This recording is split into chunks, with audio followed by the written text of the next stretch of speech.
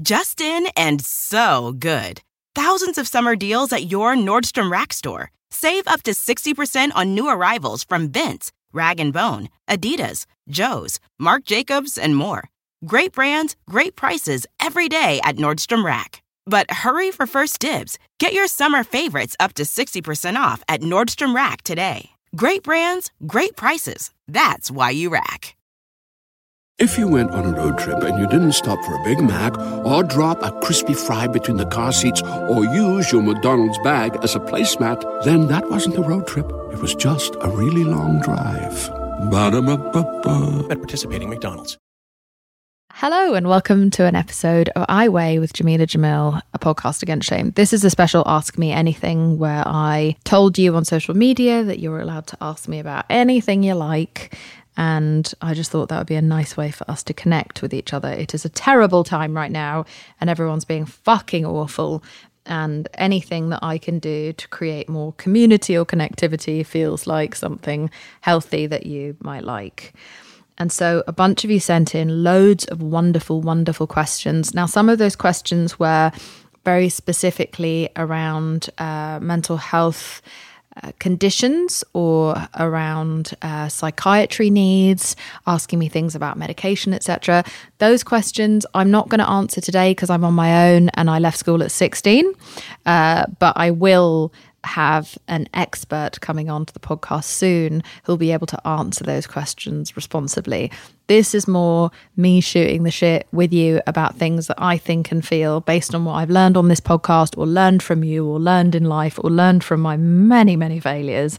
I want to give a disclaimer. This is not any kind of medical advice, and also we're not going to be veering too much towards that. I think the most I ever get into it on this podcast is to discuss my own personal experiences with my mental health and EMDR therapy, which is eye movement desensitization reprocessing therapy. But again, please don't ever use me or any celebrity for that matter as a substitute for actual proper mental health care or guidance. So let's just get into it.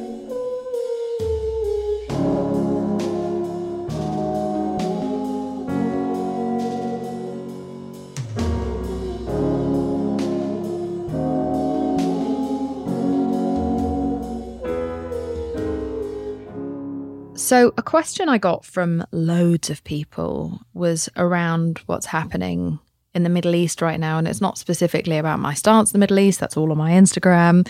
I can't talk about it here because it's so easy for me to be clipped and taken out of context when I'm speaking. So I've put it all in in walls of words on my social media that you can find that no one can take me out of context because there are so many bad faith arseholes on the internet.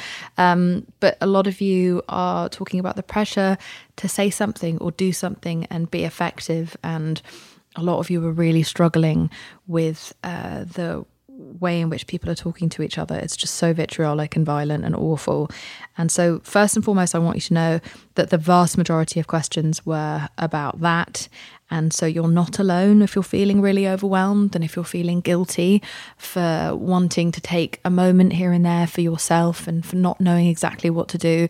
There's a lot of posturing going on online right now with people who suddenly became experts in the Middle East about 3 weeks ago, who'd never spoken about it before, and using it as a kind of, I don't know, like weapon to beat other people over the head with. There's a lot of posturing for moral superiority and people shaming other people, and there's a lot of hyper scrutinizing, all of which I think is very unhealthy because it only makes people less likely to use their voice, and we really need people who can handle it to use their voice. Now, the reason I say can handle it is because I, most controversially, feel that some people are fragile right now, and maybe those people don't have to feel forced to speak out publicly about one of the most upsetting and intense subjects in the history of the world. When it comes to what's happening in Israel and Palestine, whatever you say will incur some form of vitriol and some form of emotional violence from someone. You can't please everyone. And so I do worry that people out there don't have a support system or mental health access, like a mental health expert they can access, or they're not feeling very stable or well at the moment. Maybe you're dealing with your own grief, your own loss, your own trauma in your life right now. And there are actual public figures with ginormous platforms who are calling anyone who feels overwhelmed right now weak. And I think that's really dangerous and irresponsible of them, because they're saying this while they're sitting outside their massive house by their pool, where they have access to a therapist anytime they want. And I know them, they've got big families and, happy relationships, and they're generally in quite a stable place right now. That is immense privilege. And so those of us who have the privilege to do so, yes, we should do the hard work of speaking out. I am doing that because I have that privilege, but it's okay if right now you are feeling overwhelmed. I had a lot of people with disabilities and sickness and neurodivergence messaging me saying they can't handle all the vitriol, and they don't feel as though they are allowed to find alternative ways to be helpful. It doesn't mean you have to check out altogether, but you can donate, or you can raise awareness in other ways within your private community. You can educate yourself, you can educate your family members, you can harass your reps to make sure they call for the things that are important to end all of this violence that we're seeing. You don't just have to post an infographic publicly. A lot of that doesn't really make a fucking difference. It's important as a start, but there's many things that all of us have to be doing to follow up with that, to actually have actions that take place off our stories and off our grids. So don't feel like you're less valuable if you're someone who would prefer to be helpful privately. That's okay. An example of one of the messages I got is how to navigate a chronic pain condition as well as making a difference in the world. I'm barely paying bills and sleeping, never mind activism, but I want to contribute. Now, that wasn't specifically about this situation, but it kind of spoke to something else I wanted to discuss with you, which is that the world is fucking unbelievable right now, and has been so. It feels like trying to get out of the sea, when you're trying to clamber out of the sea and it's just wave upon wave upon wave upon wave. And we are made to feel as though we are supposed to, like it is normal to be able to handle seeing that much pain and that much hell on the news, all over social media, all of the doom scrolling, and we're supposed to survive a cost of living crisis and our own physical health problems and our own mental health issues and maybe our own increasing neurodivergence, etc., seamlessly, especially people who have been socialized as female. And it feels very important, especially as I am an advocate who spends a huge part of my life fighting for these causes, to again remind you that you are only human and you are allowed to sometimes switch your phone off and take a break.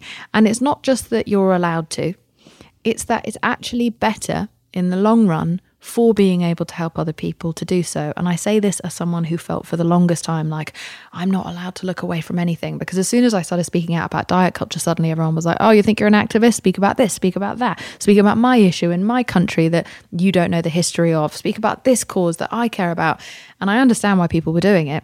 And because I understand, I really empathize, and I didn't want to let anyone down. And I started to cover everything all of the time. And I was watching the news 24 hours a day, in between takes on set at my job and in between trying to have, time looking after my family or my friends, etc. And I just burnt out, and my health absolutely collapsed and my brain melted. And for about a solid 6 months, I'd say in 2020, couldn't even think straight. And then I wasn't really able to be very helpful to anyone at all because I hadn't paced myself.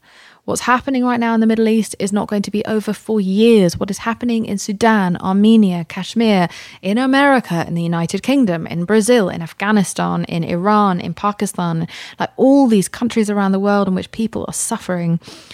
It's not possible for us to fix it all at once. And for us to never, ever, ever take breaks. You have to prepare for the marathon that is this shit show.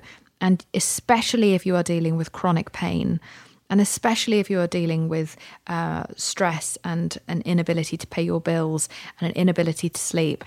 You are no good to anyone if you are dead. You have to protect yourself. And I think it, again, always comes from the most privileged people who shame others for not doing that. And I know those people, they're not spending 24 hours doing this shit either. And they've got teams of people who are researching and finding and creating infographics and even posting for them. So don't listen to anyone online. Follow your instincts. Remember, the world has always been a shit show. Whatever the media is now saying is the current crisis in the zeitgeist, it doesn't mean that any moment is more important than another for you to make sure that you survive. And not just survive, but dare to live any kind of a stable and happy life. It is something that all of us should want for ourselves. And I don't want you to feel guilty if you need to make certain adjustments to be able to live some sort of a sane existence. I'm sorry if I've been rambling, but I just feel so passionately about this, and I speak from experience that the most helpful I ever am is when I look after myself, when I eat properly, when I sleep properly, when I make sure that I take breaks from looking into these fucking screens that are so bad for our brains. It means that I'm able to speak more carefully. When I'm sleep deprived, I'm sloppy and I say things callously and I make mistakes and I piss people off. If I haven't slept properly or eaten properly, I might be less aware of what I'm posting. Maybe I'm going to be more likely to post misinformation.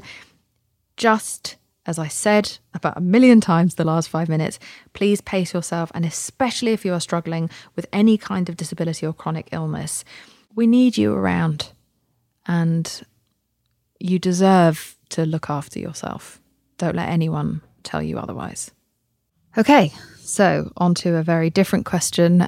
Someone asked me if I believe in ghosts, and I really love your range as an audience, that we can go from very, very, very specific types of questions to the completely surreal. The answer to that question is, I really hope that they're not real, but clearly I must believe in them, seeing as I'm so terrified. Like, I don't look in the mirror at night because I'm scared Bloody Mary's going to be there. And yes, I am in my mid-30s. I am terrified of being in the dark. I'm very afraid of being on my own in the house. And I mean, a clear sign that I must believe in ghosts on some level is that any hotel or housing I have to stay in when I work on location, the first thing I Google is if there have been any reports that that place may be haunted. And one time I was asked to go and film in New Mexico, and they wanted to put me up in this like very fancy hotel, and I looked at pictures and I was like, there's something fucking wrong with that place. I can just sense it. I can feel it. It looks creepy, and it might be really, you know, bougie and expensive, but I don't like the look of it.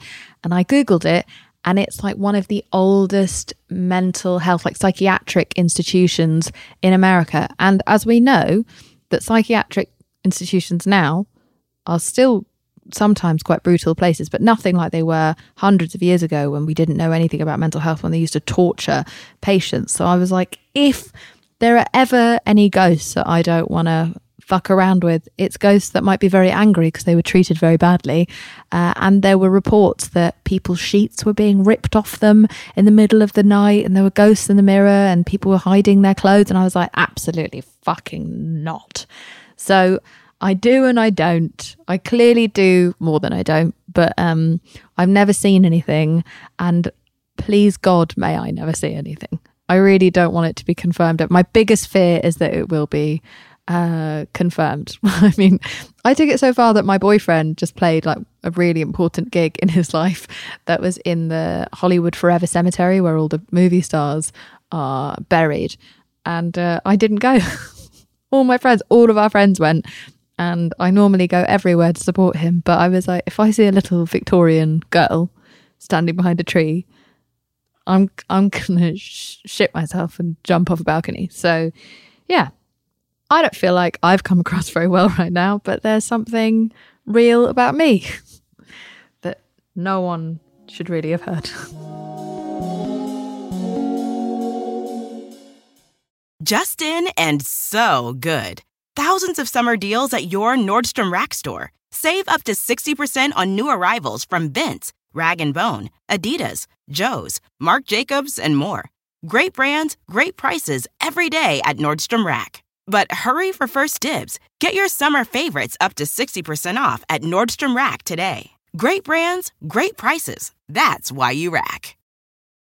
eBay Motors is here for the ride. With some elbow grease and a whole lot of love, you transform 100,000 miles and a body full of rust into a drive that's all your own. LED headlights, spoilers, whatever you need, eBay Motors has it at affordable prices. And with eBay Guaranteed Fit, it's guaranteed to fit your ride every time. Keep your ride or die alive at ebaymotors.com. Eligible items only. Exclusions apply. It's hard not to add a side of hot, crispy hash browns to your favorite McDonald's breakfast. It's even harder not to eat said hash browns before you get home. Ba-da-ba-ba-ba.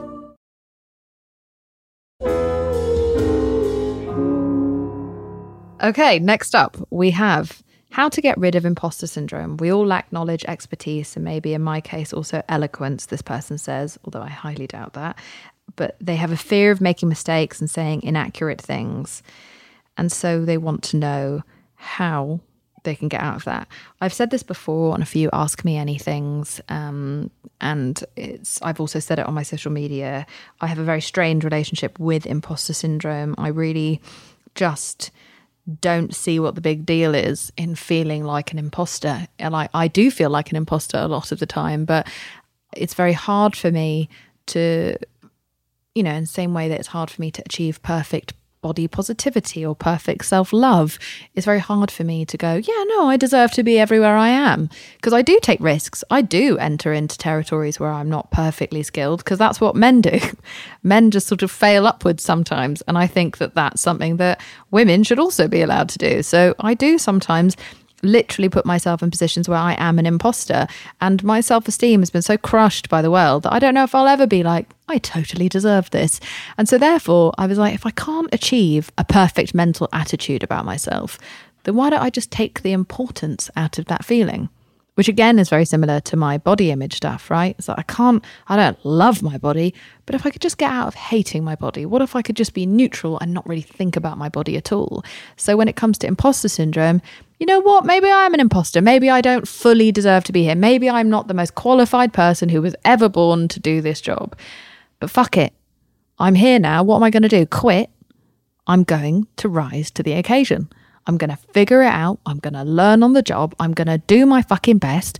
And if I do fail, it's highly unlikely that I'm going to die, dependent on the job. And so therefore, the stakes aren't as high if you don't put so much value in the bruise of the ego of failure.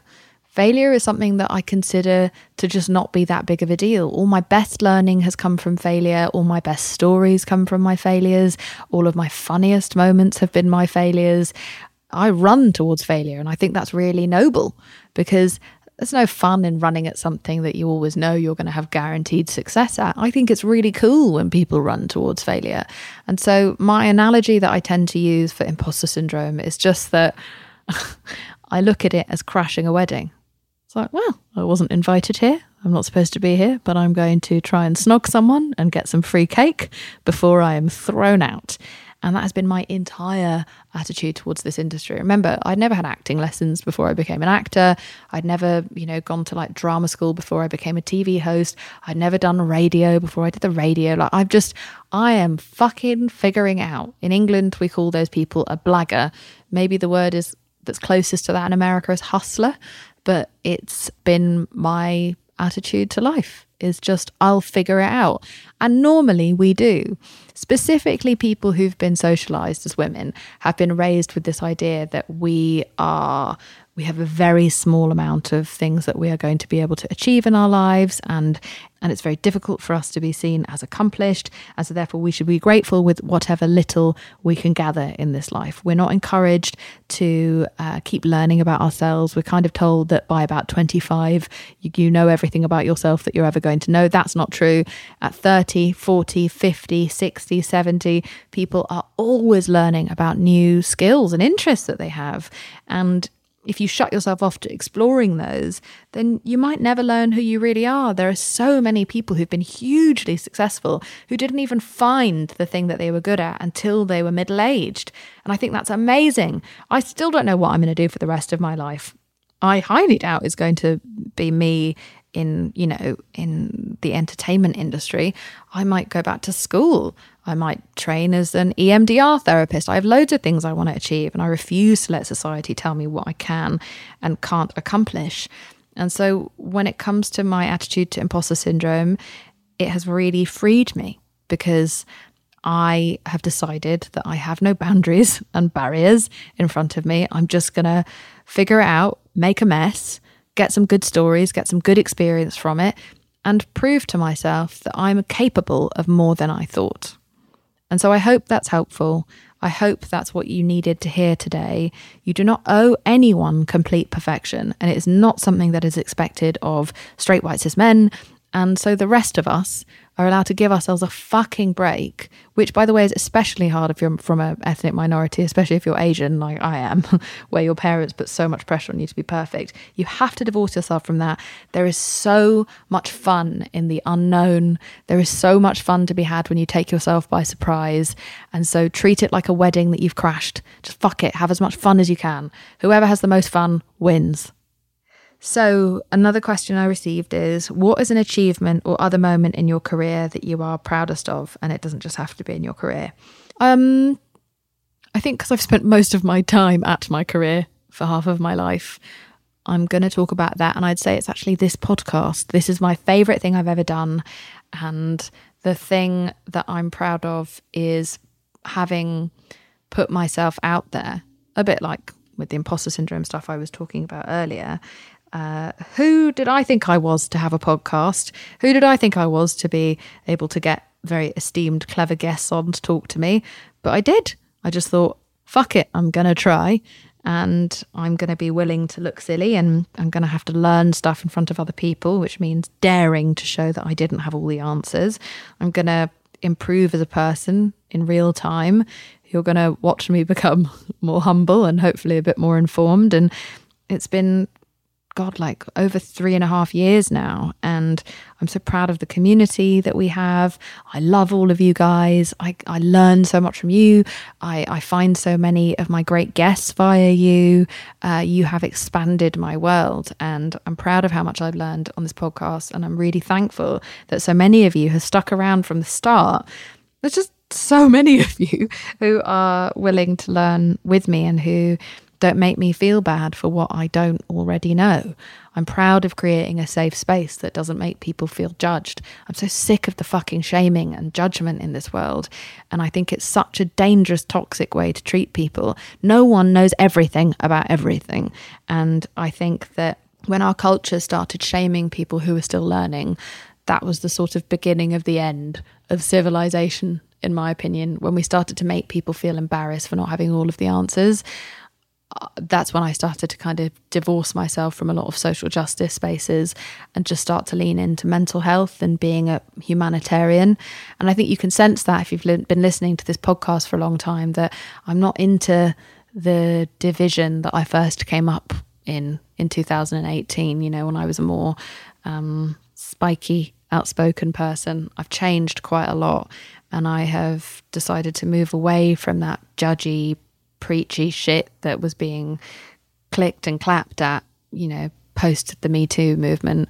I think that it's really important to move with the same grace towards others that you would hope to have for yourself. And that's been a big learning journey after the way that I saw everyone speak to each other during COVID. I just didn't want to be a part of that. And so those are things that I'm proud of. And I love that you asked me that, because you're asking a woman to brag. And I love it when women say a thing that they're proud of. I think we shouldn't demonize women being proud of themselves. I think that we should all encourage more people to, especially women, to say shamelessly something that they feel like they did well. And I urge you to maybe pause this episode for a second and write down something that you're proud of about yourself. So thank you to the person who asked me that question. This podcast is my proudest achievement. So the next one is quite a personal one, where someone said, how do you cope with having EDS? That's Ehlers-Danlos syndrome, which is a condition I have, which is caused by a lack of enough collagen in my body. It means that I struggle with my joints, because collagen is something that you need in every single cell. So if you have a huge deficiency of it, it makes your life so fucking hard. And I have issues with bleeding, and I have issues with every organ in my body, and nothing works at the pace it's supposed to, and nothing heals at the pace it's supposed to. And I'm always falling over, and I'm dyspraxic, and I have neurodivergence issues. And all of this is caused by Ehlers-Danlos syndrome, and it's a fucking nightmare. So sometimes, very often I'd say, people come onto this podcast to ask me about Ehlers-Danlos syndrome. And we actually have an episode in which we talk about Ehlers-Danlos syndrome and chronic health issues that we did a few months ago with Megan O'Rourke, and it's an amazing listen, and I highly recommend it. She's so fantastic, and we really get into the personal of that. But anyway, so I just wanted to give context for anyone who doesn't know what EDS means. So this person says, how do you cope with having EDS and doing all the cunning stunts and coping with a massive workload? Do you have performance anxiety? And so this person goes on to tell me about all the things that they do. They are in the entertainment industry, but they also have to cope with EDS, which is ruining their health and therefore ruining their life. And they want to know if I ever worry about my EDS window of opportunity. This is a question I get all the time, and loads of you wrote me this question today about how I balance my life with Ehlers-Danlos syndrome. And I always think it's really important for me to be very candid and responsible with you about that, which is that I can't do it all. I cannot do it all. And I did try. I really spent a solid part of the beginning of my adulthood being like, I'm not going to be held back by this. I'm going to prove the doctors wrong. I'm going to be an example for all other people with Ehlers-Danlos syndrome. You know, like some sort of fucking superhero. Like, I'm going to show them you can achieve all your dreams. And sure, maybe you can. But I have chosen not to anymore because it was fucking killing me. And so for the last 4 years, I have been, and I think a lot of people went through this during the pandemic where they were like, why am I in a rat race? Who am I killing myself for? For capitalism? Why am I not seeing my friends more often? Why am I not having more fun? I could just live a different type of lifestyle. I think that happened in a big way for me where I was like, I don't think I want to push my joints and my body and my kidneys to this level. Like, being in the entertainment industry and thriving in the entertainment industry means waking up at 4 a.m. and going to work and then coming back from work at 7 p.m. and then going to the gym because everyone has to be fucking thin and toned in this industry, and then going to an event and then maybe getting about 5 hours sleep, which is very bad for your health, and then going back to work in the morning. Now, I could do that in little bursts, and I'm so grateful to have the opportunity to work in the entertainment industry. However, there is a certain level I can't get to unless I'm willing to sell my whole soul, unless I'm willing to give up every hour of my day and abandon all my friends, abandon my relationship, abandon my dogs, most importantly, and abandon myself, abandon my health. I would just have to throw everything at it. And not to, try and get too deep, or to sound like Tahani. Oh my God, this is going to be so Tahani. But I've met a lot of the world's most famous people. As Tahani would say, they're all her good friends. And I don't know any of them who are very happy. And they've got as much money as you can imagine in a massive house that they hang out mostly on their own because they've lost touch with all their friends and family. And they're so famous that they can't really go anywhere privately. And their love life gets splashed all over the world. And people are always trying to use them, invade them for stuff. And I just think it's such a fucked reality. And you can apply this in different ways to industries that aren't as unrelatable as mine, right? Like thriving and getting to the very top of academia or medicine or business. There's so much sacrifice. And so if that is your lifeblood, if that is the thing that's in your DNA that you feel the most alive when you're doing it, then you should do it. And we need people like you to go and fucking sacrifice it for the journey. I'm just personally not that up for the journey anymore. I want to sell my home to get a cheaper home so I can do less work. I want to move to a cheaper area. I would like to work less. I would like to look after my body more. I'm starting to think about old age. And as you get into your 30s in particular, you start to really come into a time where how you treat your body in the next 20 years from between 30 and 50 is really going to be a big determining factor in what your old age is going to look like. And I want it to be happy. I want to rest and I want to have social time. I don't want to be someone that strangers admire. I just want to be someone who gets to admire my own friends up close. And so I know that's not the girl boss mentality that I'm, supposed to say publicly, but I try to show how much I'm at home resting with my dogs on my social media so that people don't think I'm just constantly girl bossing. But I'm sad if it's ever made anyone who's not very well feel like they're not doing enough.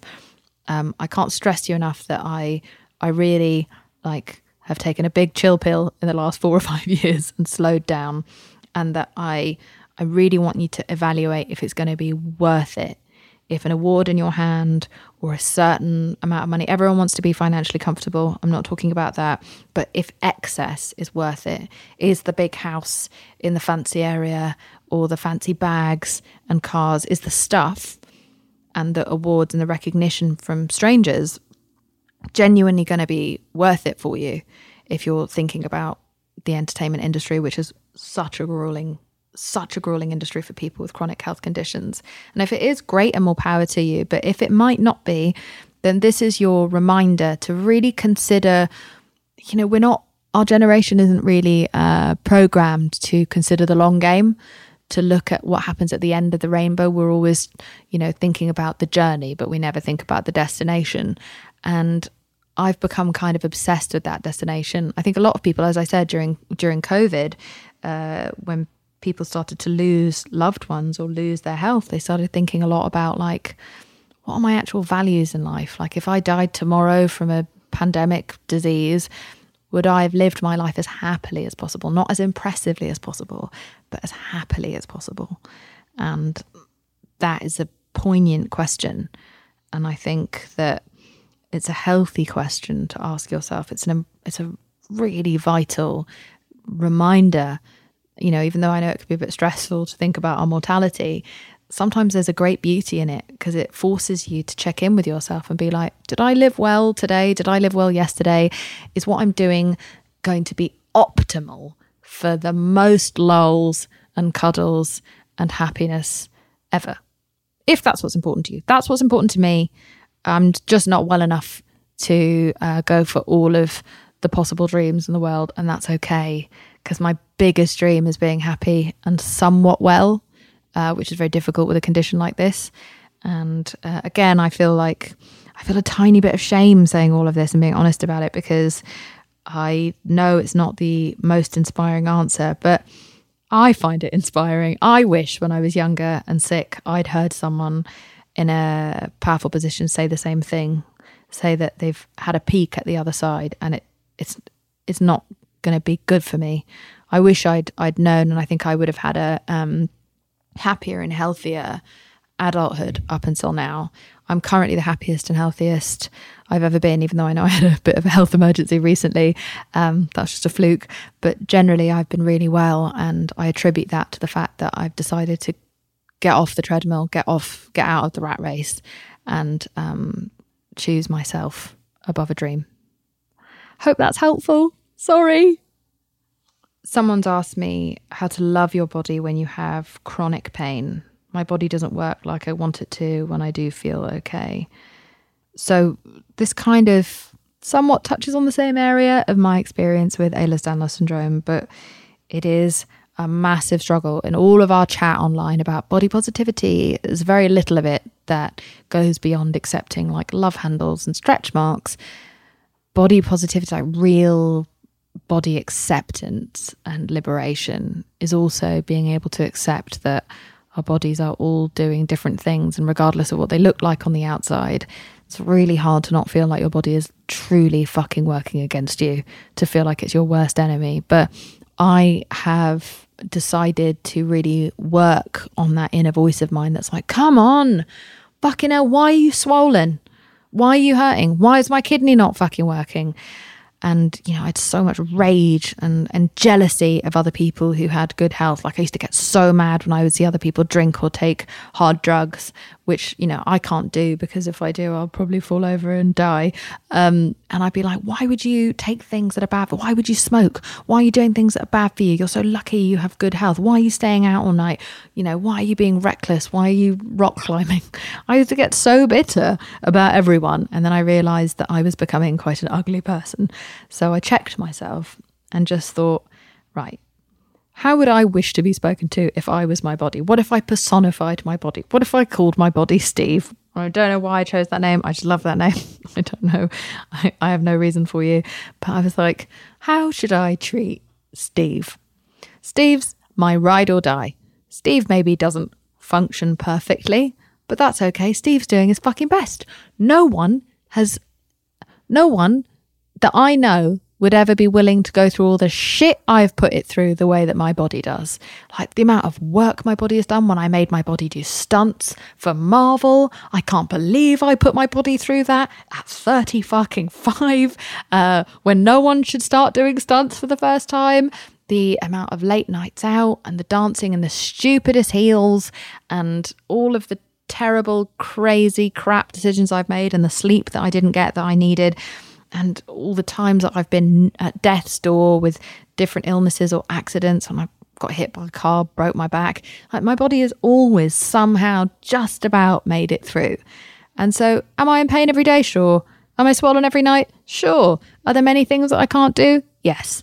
But that is not the fault of my body. My body that I was born with is doing its best, and it loves me so much that when I'm sleeping, all it's doing is trying to heal whatever it can. When you think about it like that and you start to develop more empathy, you're like, oh God, that is my best friend. That's the most loyal Robin to my Batman that I'll ever have. And so now I look at it more as like something that I want to look after. I want to look after my best friend. It's made me more thoughtful about what food I put in it, what drink I put in it, how good my sleep routine is. Like, am I really, my body does all this shit for me. What am I doing for my body? So much of my anorexia was me just punishing my body and starving it and over-exercising it and talking like shit to it. How awful. I have so much making up to do with this body. It heard everything I said and it watched everything that I did. And it watched me be jealous of other people's bodies. And I feel very embarrassed by that now. So I know what I'm saying is a bit surreal. But I find personifying things very helpful for my brain. I have a very literal brain. And so when I do things like that, I'm able to kind of logic my way through it. And I hope that even if you are someone with chronic pain, you can find a bit of this philosophy helpful. Give your body a break and know it's doing its absolute best for you. Just in and so good.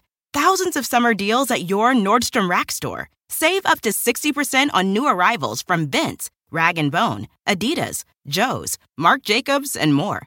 Great brands, great prices every day at Nordstrom Rack. But hurry for first dibs. Get your summer favorites up to 60% off at Nordstrom Rack today. Great brands, great prices. That's why you rack. It's hard not to add a side of hot, crispy hash browns to your favorite McDonald's breakfast. It's even harder not to eat said hash browns before you get home. Ba-da-ba-ba-ba.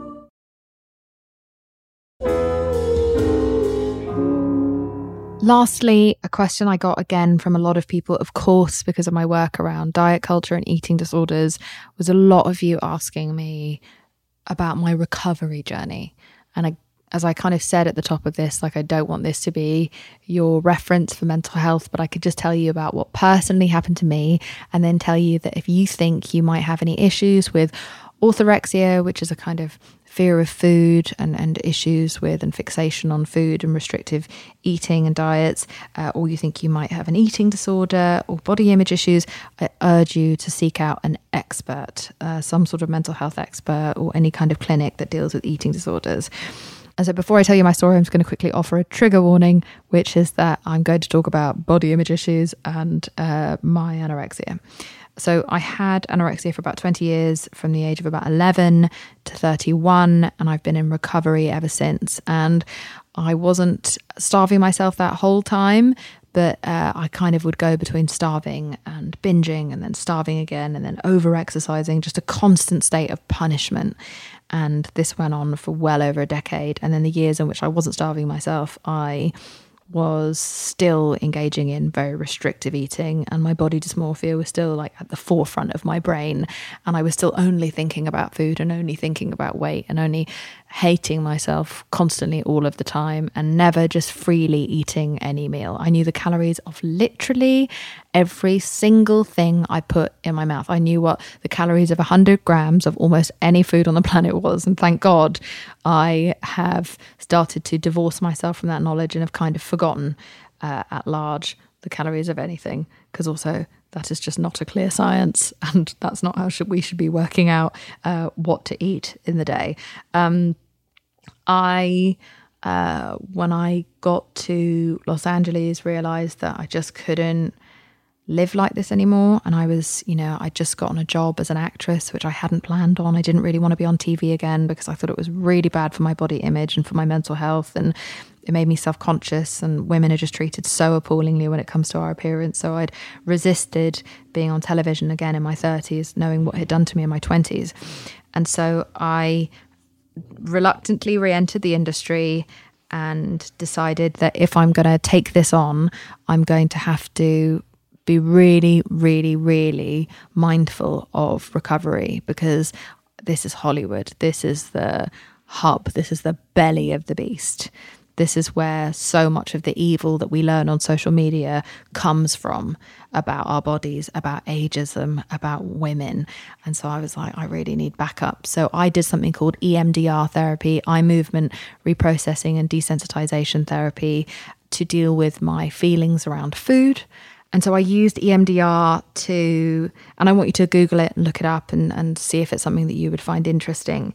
But what it's really good for is breaking thought patterns. So I was like, one of the first things I can do is break my thought pattern as to how important my body shape is to my happiness. Like, can I break the pattern of thought that thinness equates value, that thinness equates happiness, that thinness equates being worthy of being loved? And so I really worked on that with my EMDR therapist, and that was very successful, where I started to get to a point of neutrality. As I was sort of touching on earlier, I don't really have body positivity, but I have been able to get to a point where I'm just like, it just doesn't matter. It doesn't matter. It's not amazing. It's not shit. It's just not important. Because me and my body Steve are out here doing the fucking best we can. And if it turns out that I'm not thin enough or beautiful enough for this industry, I'll just leave. I can't be bothered. I'm not going to suffer for this anymore. I think I'm worthy of love.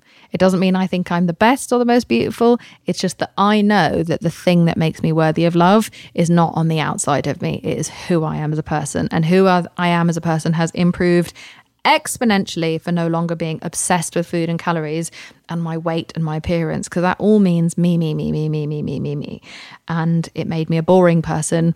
I was a really rubbish lover. I was a shit shag because I had no energy and was so self-obsessed.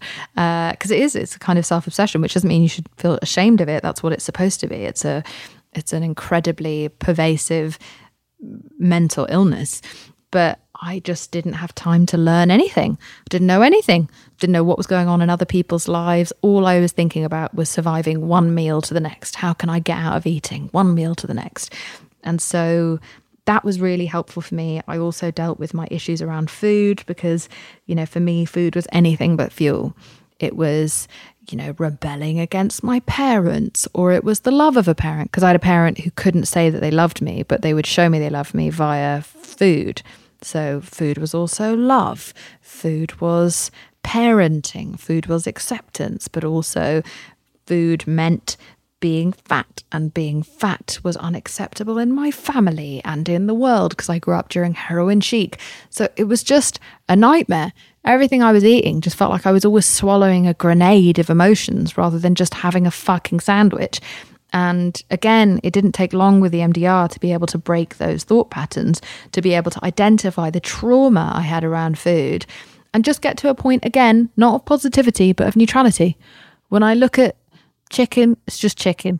When I look at chocolate, it's just chocolate. And I don't feel afraid of it. And I haven't binged in like 8 years, which is insane, or maybe a bit less, but I haven't overeaten to excess. I haven't gone, diet starts on Monday. I haven't starved myself before a photo shoot in like a decade, pretty much. It's amazing. Just a place of neutrality.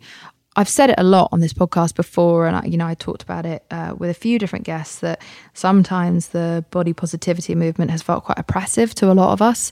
It's a very important and amazing movement, and it isn't for someone like me because I'm straight-sized, I'm slim and privileged, but for a lot of people who even do live in bigger bodies or bodies with disabilities, it's a lot of pressure to be told, in a world that is telling you constantly to hate yourself, you better love yourself and you better be the best at it and you better think you are the hottest, sexiest thing ever.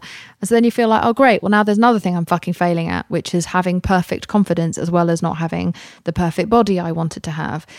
I really think that capitalism is a massive part of that, of always setting these really unrealistic ideals that we always feel like we're working towards something.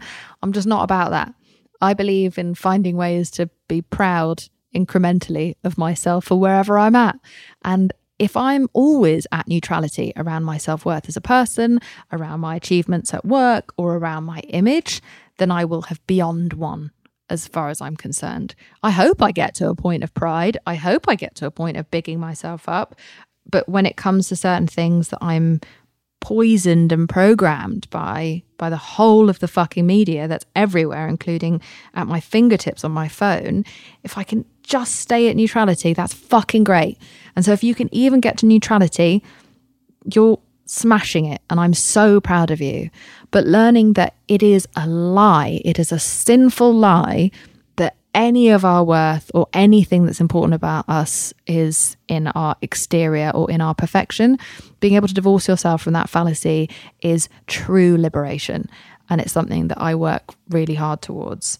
And so EMDR therapy, as well as incrementally just, instead of going from starving myself to just eating everything in the world, just kind of incremental progress, bit by bit, learning to eat a type of food like bread or something that I'd never eaten before, and just have a little bit and realize that the world doesn't stop turning, and then, gaining a bit of weight and realizing that, oh, look, all my friends are still friends with me.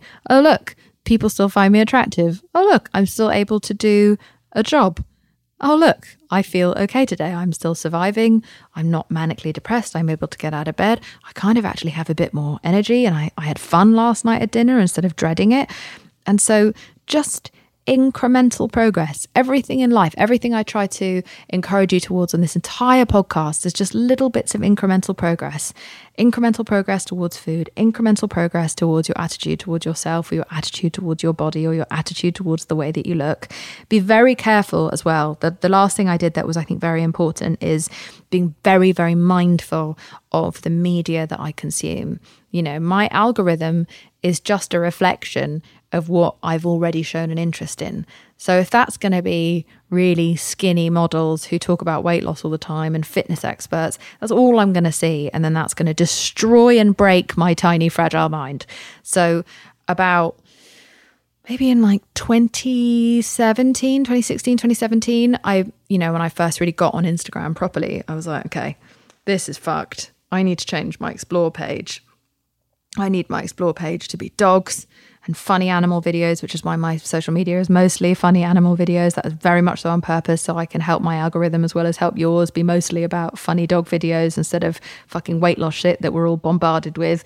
And I started following accounts of like old Italian movie stars who were women who had curvier bodies, and following people in bigger bodies, and following people who had similar health conditions to me, or who had similar belief systems, or who fought for humanitarian causes, or who loved animals. I just was so mindful with what my feed looks like. And so I don't really follow a lot of models and celebrities, and the ones that I do are mostly on mute, not because I have any kind of personal problem with them, I really don't, but just because I'm honest enough to say, looking at you triggers very bad thoughts in my brain about me. I try to be mindful about what I post on social media so that doesn't make anyone else feel any kind of a way, and it doesn't make me feel bad. I don't use filters because I don't want to hold myself up to an insane beauty standard that doesn't exist and is ruining all of our brains and ruining the world. So curating your feed is something that I refer to as self-defense of the mind. It's important to learn self-defense of the body, but it is so almost as important, if not more important, to learn self-defense of your mind. If you're really, really, really careful with what you're looking at, you actually might have a fighting chance. Be careful of the magazines you pick up, and be careful of the television that you're watching. Really, really listen for the thoughts in your head when you're consuming certain types of media. And if you find that anything is causing you shame, even if you really like and admire that person, or you're friends with that person at work, but their holiday pictures make you feel like shit, you're not a petty or small person for wanting to look away. You can still be nice to that person, respectful and friendly. But whatever you're looking at that makes you feel like shit, stop looking at it. Even if it's just for a while, stop looking at it. Try to access some kind of therapy that might make you, find it easier to tolerate that sort of material. But please never force yourself to do anything that makes you feel shame and like shit. because life is too fucking short. And that kind of brings us back around just as we close out to what I was talking about at the beginning of this episode.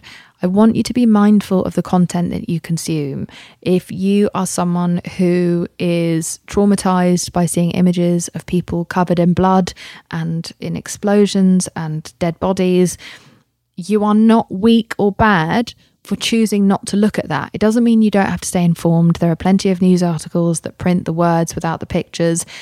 This shit can really fuck you up.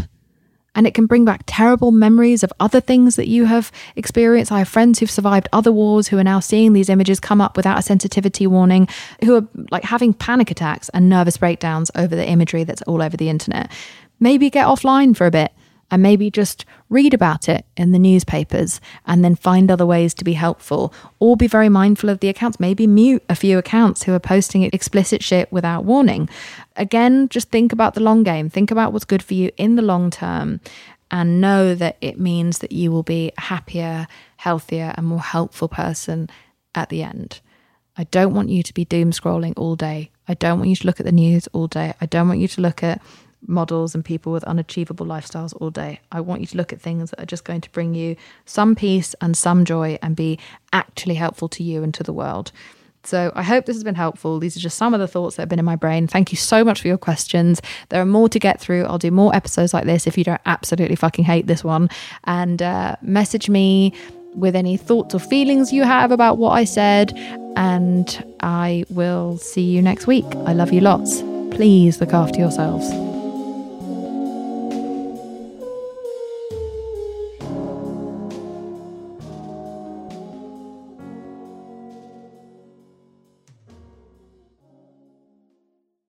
Just in and so good. Thousands of summer deals at your Nordstrom Rack store. Save up to 60% on new arrivals from Vince, Rag & Bone, Adidas, Joe's, Marc Jacobs, and more. Great brands, great prices every day at Nordstrom Rack. But hurry for first dibs. Get your summer favorites up to 60% off at Nordstrom Rack today. Great brands, great prices. That's why you rack.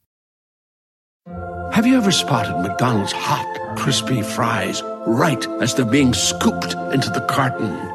And time just stands still. Ba-da-ba-ba-ba.